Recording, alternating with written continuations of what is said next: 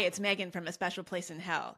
What you're about to see is a portion of our latest episode, a subscriber-only conversation with returning guest Penelope Trunk. She is a career coach and a life coach, among many other things, who is going to help us kick off our new advice series, Do As We Say.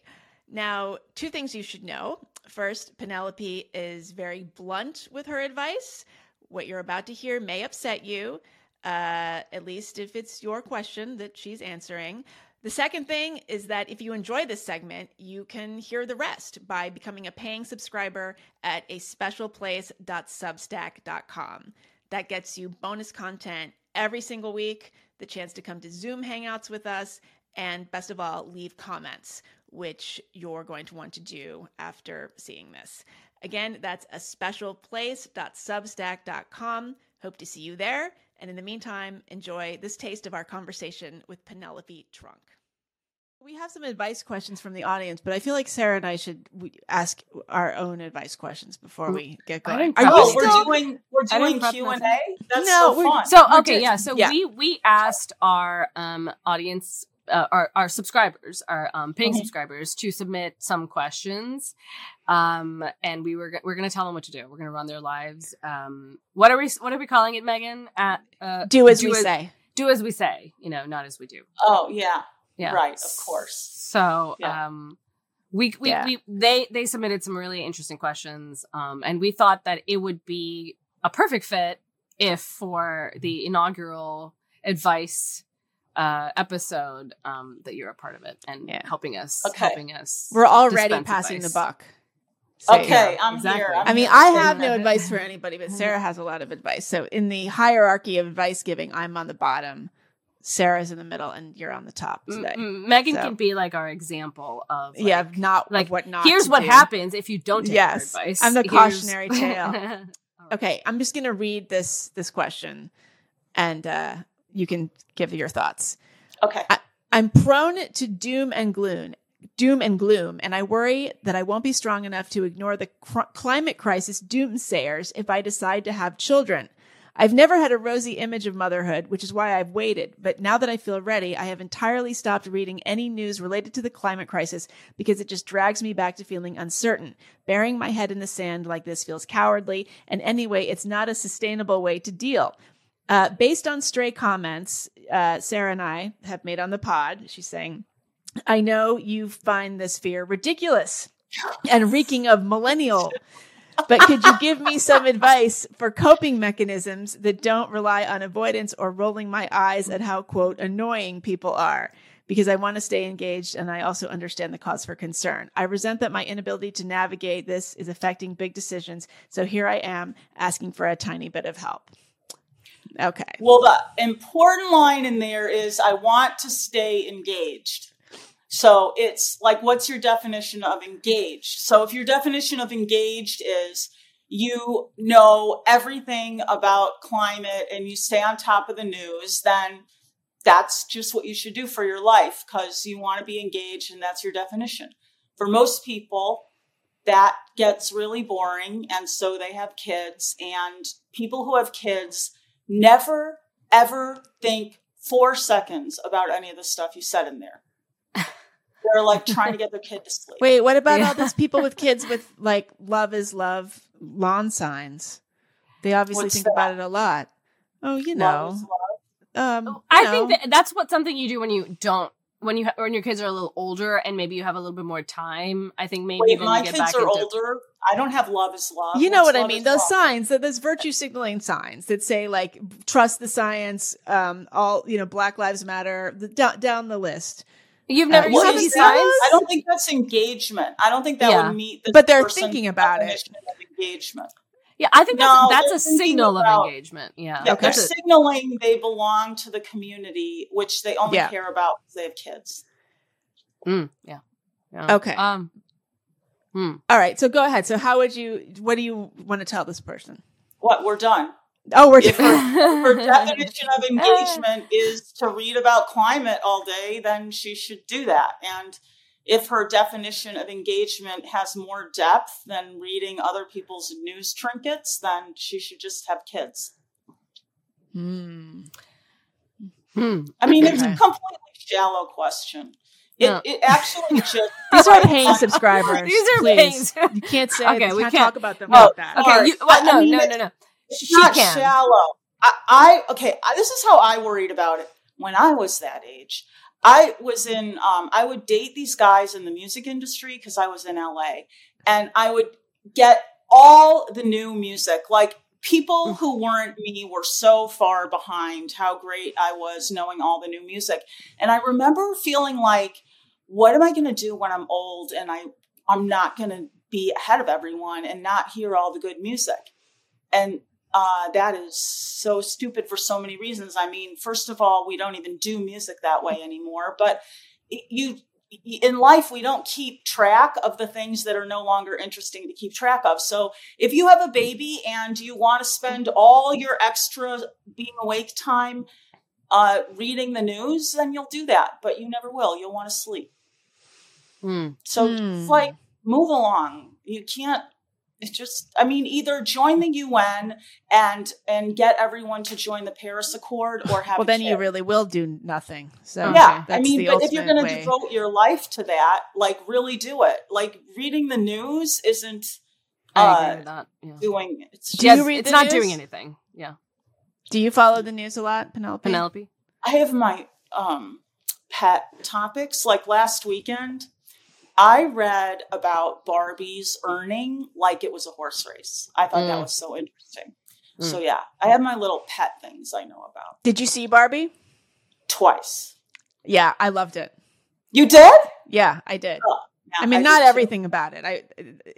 We just talked about it. Yeah. Yeah, it's a big mess of a movie. movie. I miss that? Oh, sorry. No, we talked about it. No, we talked about it in a previous episode. But I thought I was going to hate it.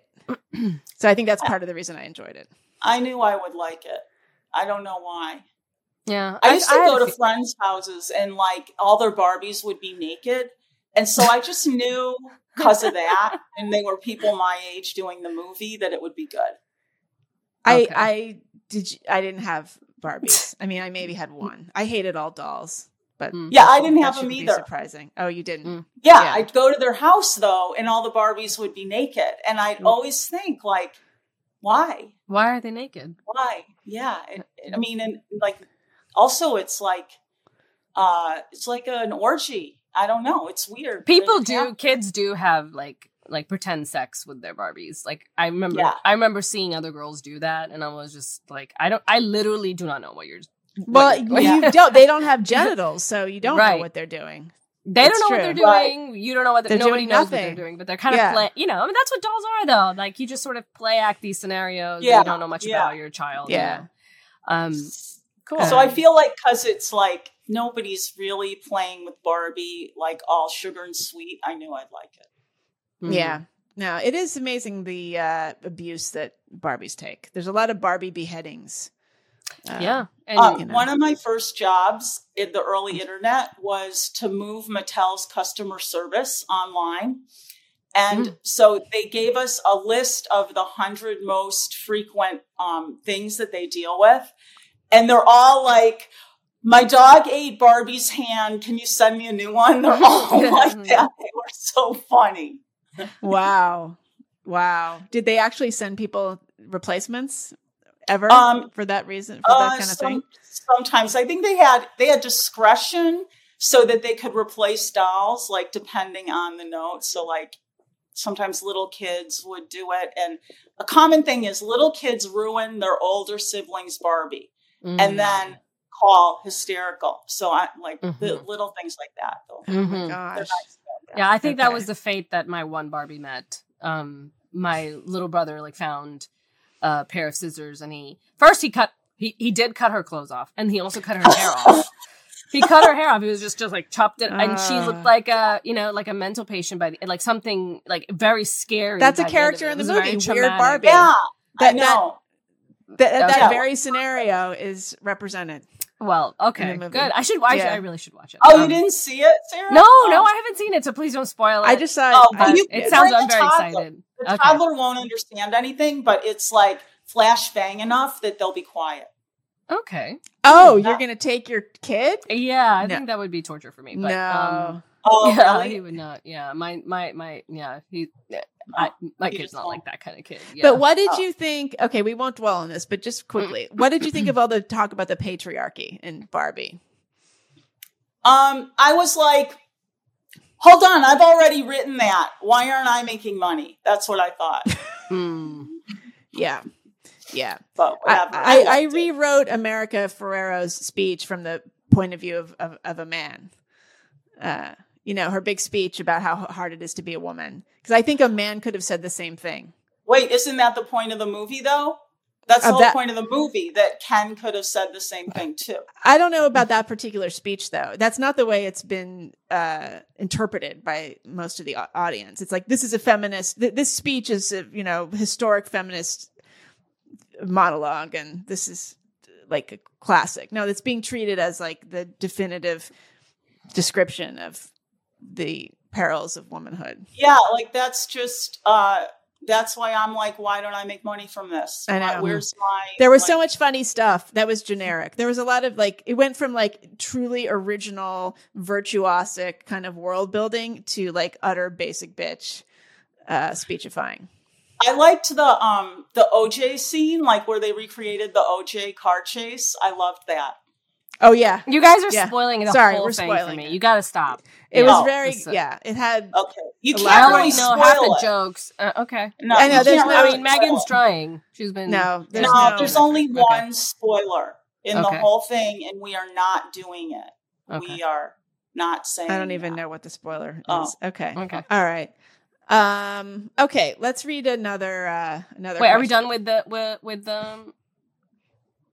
Did we give her the bottom advice? line is commit to the life that you want. Engagement is the most important word there. Commit to the life you want. Stop bitching about it. Just do it. I think it's interesting because she feels a duty to. It seems like she feels a duty to read the news and keep up to date with what's going on. And then there's there's something that she should be doing as a planet of a citizen of the planet. And I think that maybe listen more to what you actually want in life. Not because it's not worthwhile to be a stellar citizen of the planet, but also because, the world will change and the needs of the world will change, and you can't actually anticipate how that will change. And reorienting your whole life to what people, what experts think the world needs now is, I think, not a strategy that works out in most contexts. So maybe we can assume that it's not working out for this one either. But yeah, okay. She could do some composting, though. I say have the kids. And stop reading the news. Do. I've always said stop reading the news. I have a really good Substack post on that. Just don't read it. Don't read it at all. And it's not an anti-intellectual thing. It's read books, not the news. Become an expert. And I think actually Penelope's point was interesting in that if you want to commit, if you want to be engaged, be directly engaged, be doing the work. Reading the news is actually not doing the work.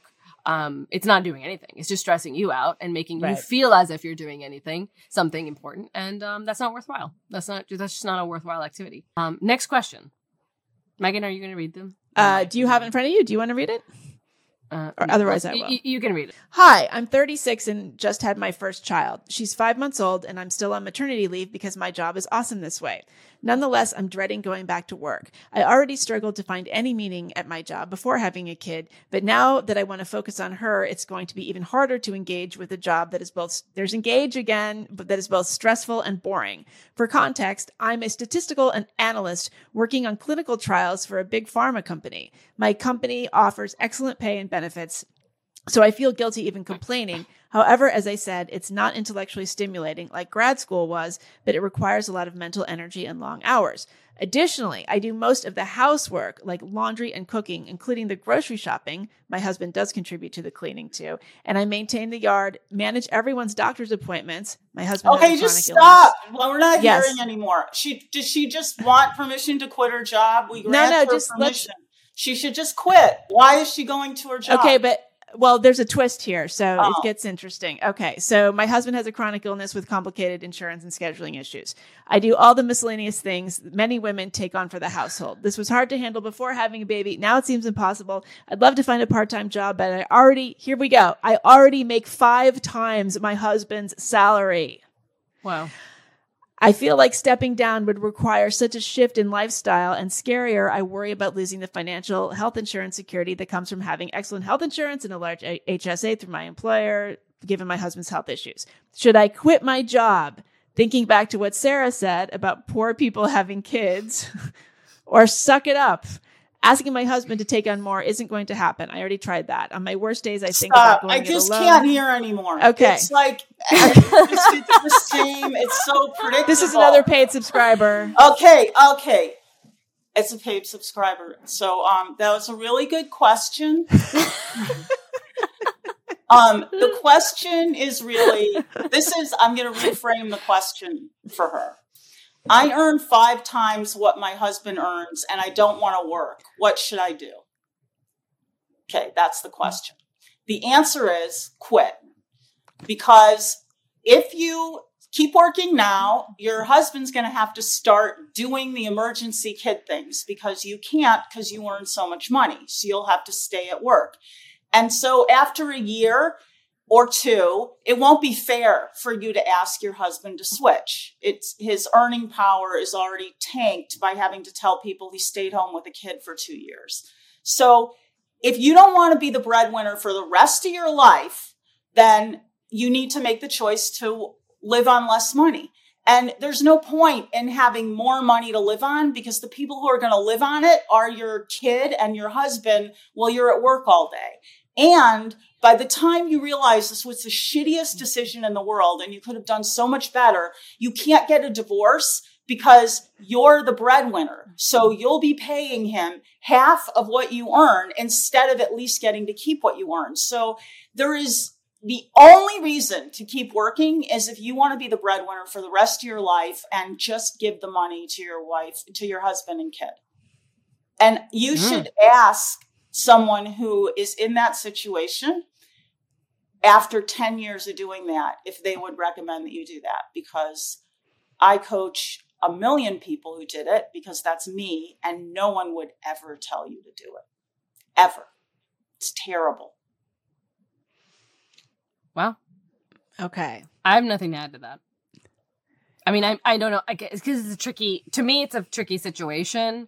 And that was a powerful answer and gave me something to think about. Well, I understand how she kind of feels responsible for her family and responsible for their lifestyle. Well, she feels responsible for both, though, right? Taking care of everything at home and making money. So it's like, and it's not clear why his husband isn't doing his part at all. I mean, I think it's just that he has a chronic illness. That's all. That's the but it's maybe this is it's like your reader thing that they don't engage. So like that reader it has the same problem that she wants to be engaged in an intellectual life, which she is not. And she wants to be engaged in taking care of her home, which she is not. So right now she's not engaged in anything. Mm-hmm. Mm-hmm. I mean, she does say the idea of remarriage doesn't even cross my mind, as no one wants to marry a single mom in her late 30s. So she should just forget it. And also the guy would get remarried and then his wife would be running her life. So she's not going to get any benefit that way. And anyone worth having can marry a younger woman who's unattached. So how often do people come to you for like dating advice? Every single woman who's not married. Okay, so it's not like either you're married at 28, you have your guy at 28, or you're fucked. And then if you have money, then you'd call me. But they all have the same problem. Are we going to get to one like that? Well, yeah. Well, okay. Well, that's. It's possible. I think that Stephanie finds somebody because a lot of times when I hear from women if she gets divorced and finds someone, no, she has to pay child support. Not right now. Yeah, I think she should quit. I think she should quit and then get a divorce. Actually. I mean, the problem. Also, another listener in the comments suggested well, there was a discussion about moving to a cheaper place, or relying on family for support. And she said, I can't move. No, we could move to a cheaper place, but the family's not there. Going to have a low standard of living. There's nothing wrong with the guy. She just wished she married a better breadwinner. Like, it's a little bit of breadwinning is a lottery. So whatever, she's not going to have a lot of nice things. It's over. That part of her life is over. We're done deciding that. It's like she's holding on to that she has a decision. It's just like environmental girl. Like, she is not an effective environmental activist. She's doing nothing important. That part of her life is over. She needs to move on. So both people just need to move on. They're holding on to the idea that they have a decision. So what are these women supposed to do about the fact that there aren't enough men who are breadwinners? The women are surpassing them. That was a little taste of our conversation with Penelope Trunk. If you enjoyed it, you can become a paying subscriber at our Substack. That's a specialplace.substack.com. Joining gets you all kinds of perks, including bonus content every single week, the chance to hang out with us on Zoom, and best of all, to leave comments. So we would love to see you over there. Thanks.